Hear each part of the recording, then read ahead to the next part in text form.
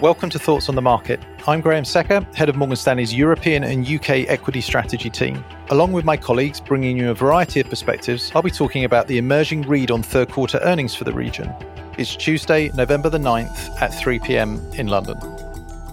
Europe and the UK are now more than halfway through third quarter earnings season, and so we're far enough along to form a view on how this quarter's earnings are playing out. And while earnings have been largely solid, price movements on the day of earnings announcements and in the days following have been a bit curious, but I'll get into that in a moment.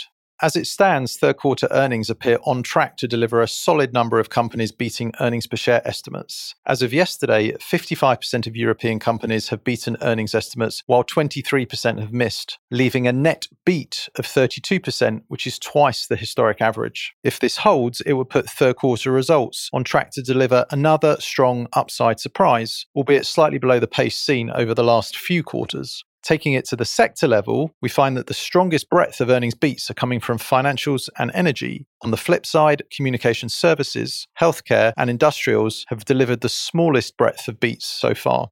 In addition to a healthy number of companies exceeding estimates, we are also seeing a beat in terms of the aggregate amount of European earnings overall, with weighted earnings per share currently beating consensus by about 10% for this quarter. This good news on earnings has driven a fresh bout of upgrades, which should reduce investor concerns around the risk to corporate profitability from ongoing supply chain issues and high input cost inflation. All that said, earlier I mentioned a bit of curiosity about price reaction. Typically, if a company beats earnings per share estimates, you might expect to see better stock performance that day or in the days that follow. And of course, the opposite is true for companies who miss estimates. However, a key talking point during this results season has been the surprisingly disappointing price action, even for companies who beat expectations. Currently, the gap between the outperformance of earnings beats on the day of results relative to the underperformance from earnings misses has been very negatively skewed in a historic context. In fact, this negative skew to price action is close to a record low going back to 2007. On our data, we calculate that EPS misses have, on average, underperformed by 1.6% on the day of results, whereas companies that beat estimates have been broadly flat in relative terms. Hence, while the third quarter has been a solid earnings season overall, the hurdle rate to positively surprise the market is currently quite high.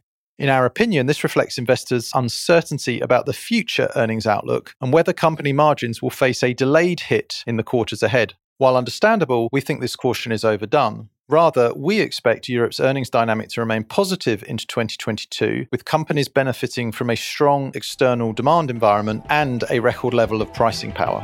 Thanks for listening. If you enjoy the show, please leave us a review on Apple Podcasts and share thoughts on the market with a friend or colleague today. The preceding content is informational only and based on information available when created.